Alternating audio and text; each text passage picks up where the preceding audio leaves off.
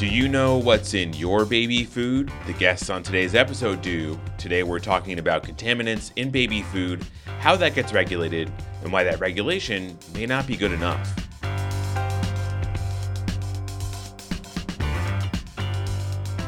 Hello, you're listening to On the Merits, the weekly legal news podcast from Bloomberg Law. I'm your host, David Schultz.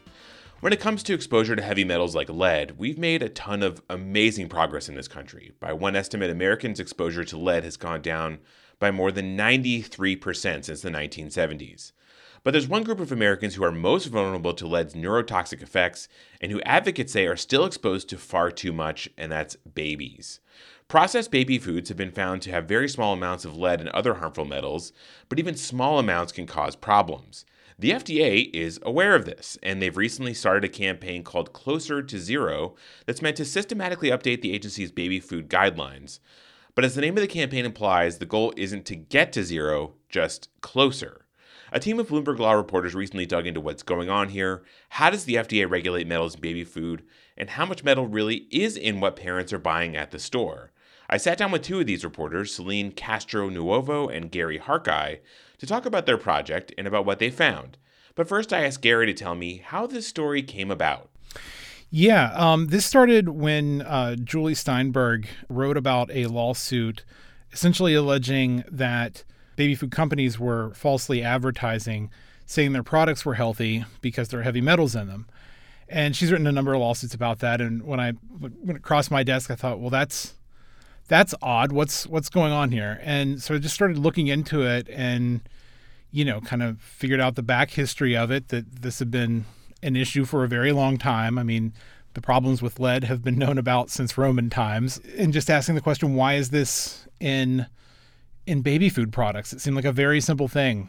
So it was just you saw some interesting lawsuits and you thought there's something going on here. It sounds like there definitely was. Yeah, I mean, it was surprising when I got into it, started looking into it, just how well known it was and how many times it had been brought up. There was a study in 2019, and then Congress had their own investigation and two studies in 2021. So it was just sort of like, what are they, why is this still happening? Why has nobody fixed this? Well, let's get into that. Why has no one fixed this? And specifically, why has the FDA not fixed this? You went into this in your story about sort of the history of what FDA has done. And it sounds like it's been very piecemeal and gradual progress here for a century almost. Yeah, I mean, the FDA and its predecessor have known about the problems with lead since the first part of the 20th century. And lead levels have gone down in foods since then. But, measurements have gotten stronger. They can now measure things to parts per billion. And at the same time, more and more science has come out saying that these lead and other metals are dangerous. So, they have continued over time to try and reduce the levels, but you're still sort of left with these products that are essentially unregulated. And now, Celine, can you explain to me how the FDA regulates this in the first place? It was, it sounds like it's a very complicated distinction between action levels that they set, regulatory limits, and then guidance. What is the distinction between those three measures? Yeah, so the FDA generally, when it establishes policies, it does so either through guidance documents or through regulations or rulemaking. So what the FDA has done here with baby food is they're establishing action levels in guidance documents. So what that means is basically we're setting a level based on science of, what we know about heavy metal concentrations in baby foods and what we know about it in the environment. And we're setting it as this is the level which you shouldn't exceed. But because it's in a guidance document, and all of FDA guidance documents, it says at the top, these are non-binding recommendations.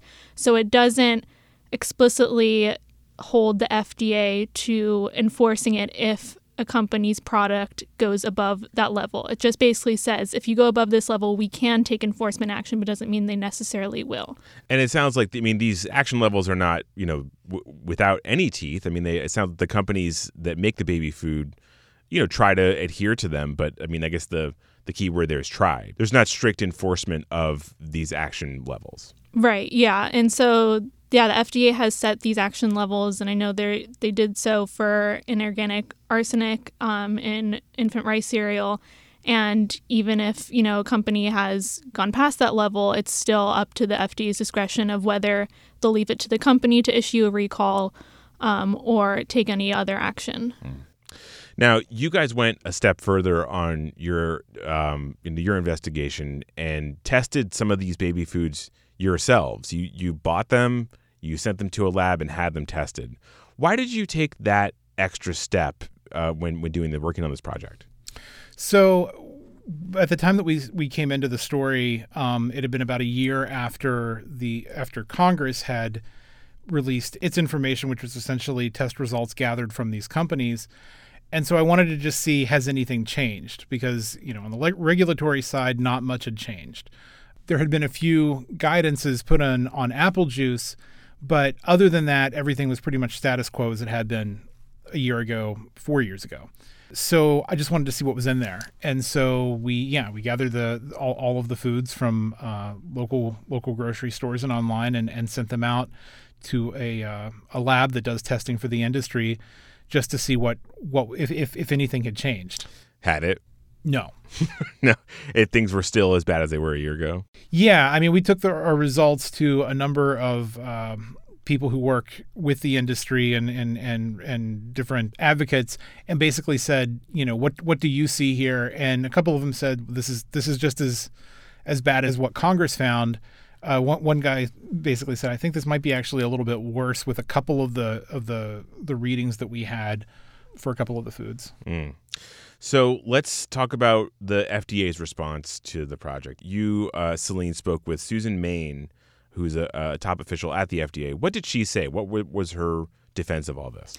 Yeah, so Susan Main leads the food center at the FDA, and when I talked to her about it, she basically said, the FDA is moving as fast as the speed of science on this issue, and emphasized that there is a balancing act between making sure that infants get the nutrients they need in these baby foods, but also making sure that there's not too much heavy metal exposure. And so they've, tried to work at getting levels lower, but she spoke to how it's difficult to get to 0 levels or absolutely no levels because there's issues of the metals already appearing in the environment and the products that are used to make the baby food.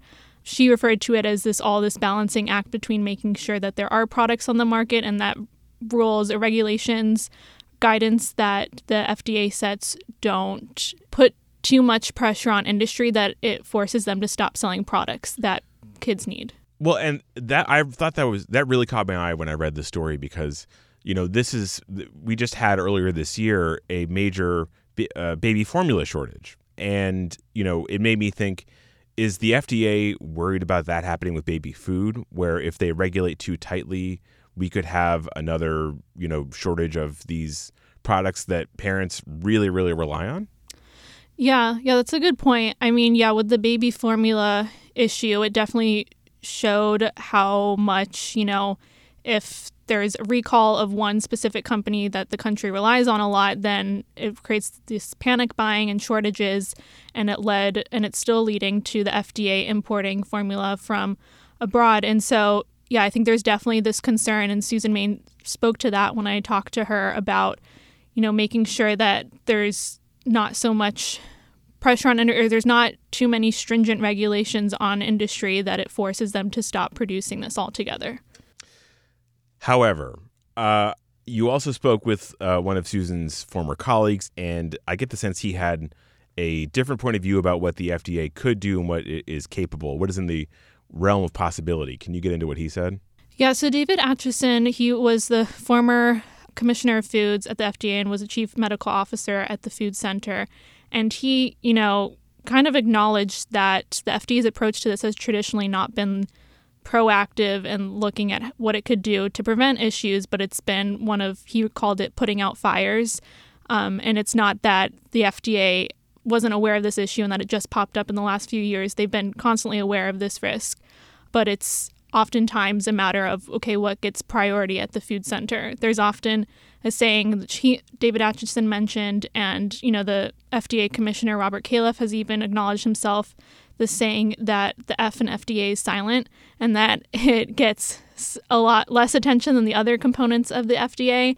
And so because of that, and, former officials, current officials have pointed to less resources and less attention to the food center, that kind of makes it strained in its ability to, okay, what do we focus our attention on? Do we focus on salmonella contamination, E. coli, or do we focus on heavy metals in baby food? And that's often led to this issue receiving much less attention than others. It seems like overall he's saying that, A, the FDA needs more funding from Congress, but B, they also need some, holistic long-term planning to sort of use the resources that they do have in a better way. Right. Yeah, exactly. Do you think, though, that the FDA will eventually act and tighten standards on its own, that there'll be some more regulatory, rulemaking here, or do you think that they'll be sort of forced by Congress to do this? I think it might be a bit of both. I know Susan Main said, and the FDA acknowledged this in their guidance as well, is that the reason they're setting action levels through guidance and not specific regulatory limits is because, as Gary mentioned, technology changes, our ability to detect heavy metals changes. So I think over time there may be changes to the limit set or the action levels and what we know about heavy metals in baby foods and how they present, and that might lead to FDA taking changes on its own. But, we've also seen a lot of pressure, especially recently, on FDA and the congressional investigations, that eventually led to the FDA announcing its Closer to Zero action plan for heavy metals in baby food. So I think, it's going to take a lot of both. But, as I said, getting to zero is going to be very difficult because of all the issues of it appearing in the environment regularly and, trying to make sure there's not too much restrictions on industry. One thing to point out about the Closer to Zero program is that they've already kind of blown past their own deadlines in some instances.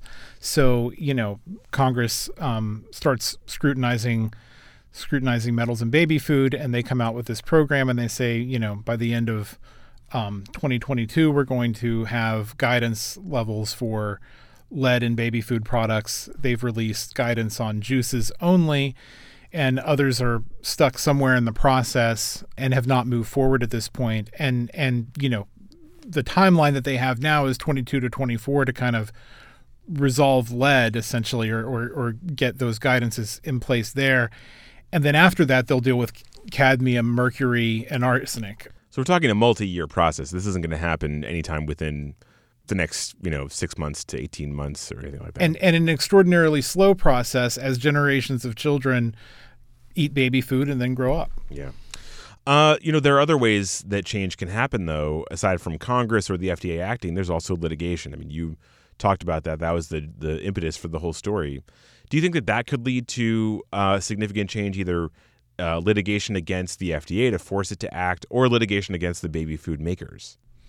So there are two types of litigation we're dealing with here. One is sort of the false advertising litigation that Julie Steinberg was writing about. And then it's also a Julie story, but the essentially allegations that the food that children are eating can cause autism. And we were very careful about how we handle that in the story because, there's just a lot of noise around autism and what causes it. But the science is there to say that there is a link between inorganic arsenic and autism. So I think as the science plays out, as more research is done, and as more lawsuits are filed, assuming that research continues to show the link, I think it's possible that becomes a driver of change here. And I guess there's another way this could go down, which is that there's no real litigation or legislation forcing these companies to act, but there are some other companies that are very enterprising and decide to slap a label on their products that say cadmium free or lead free, and then that becomes a selling point and a competitive advantage. I mean, that's another way that we could see the free market influence this, right? Yeah, I mean, some of the companies that whose products we tested do claim they do kind of play up the lack of metals in their foods. We still found some levels of heavy metal in all but one product. That's not great. No, it's not. There's just it's going to be very hard to get all of the metals out of the products, if that's even possible. Finally, there are probably some people who are listening to this who are parents of young kids and are thinking, well, what should I do in the meantime? What can parents do to, make sure that their kids aren't eating baby food that has levels of metals that are too high? Yeah, we have a number of recommendations in the story, but if there's two things for parents to kind of take away from the story, one is cut back on rice products as much as you can. And why rice specifically? Rice contains a high amount of inorganic arsenic in general. And inorganic arsenic is known to cause lowering of IQ and other health problems. Arsenic gets into the food through the water that the rice is grown in. It absorbs it. And you can do things like boil the rice in more water than you actually need. Like usually when you boil rice, you boil it and it absorbs you put just enough water in it to absorb what's in there. Mm-hmm. But if you actually boil it in more, like kind of in pasta, and then drain it off, it'll actually eliminate a lot of the arsenic. But avoiding products like rice puffs, infant rice cereal, that'll help you. And then the other is variety, because all of these metals, it's really about the concentration level in the body. So if you're giving your kids a variety of foods, they're most likely not going to be getting a high concentration of any one metal in them. So for instance, sweet potatoes are known to have high levels. Switch that out for other types of potatoes, other vegetables, and just continue with a variety, and don't let kids get stuck on eating one thing. Got it. All right, well, that was Gary Harkeye and Celine Castronuovo. Thanks for your reporting, and thanks for the cooking tip. I will cook my rice differently now. And thanks for talking with us. Thank you. Thank you. That'll do it for today's episode of On the Merits. It was produced by myself, David Schultz. Our editor is Andrew Satter, and our executive producer is Josh Block. Check out our website for more of our coverage, including coverage of this issue, where we posted all the results of our baby food testing. That website is news.bloomberglaw.com. Once again, that's news.bloomberglaw.com. Thanks for listening, and we'll see you soon.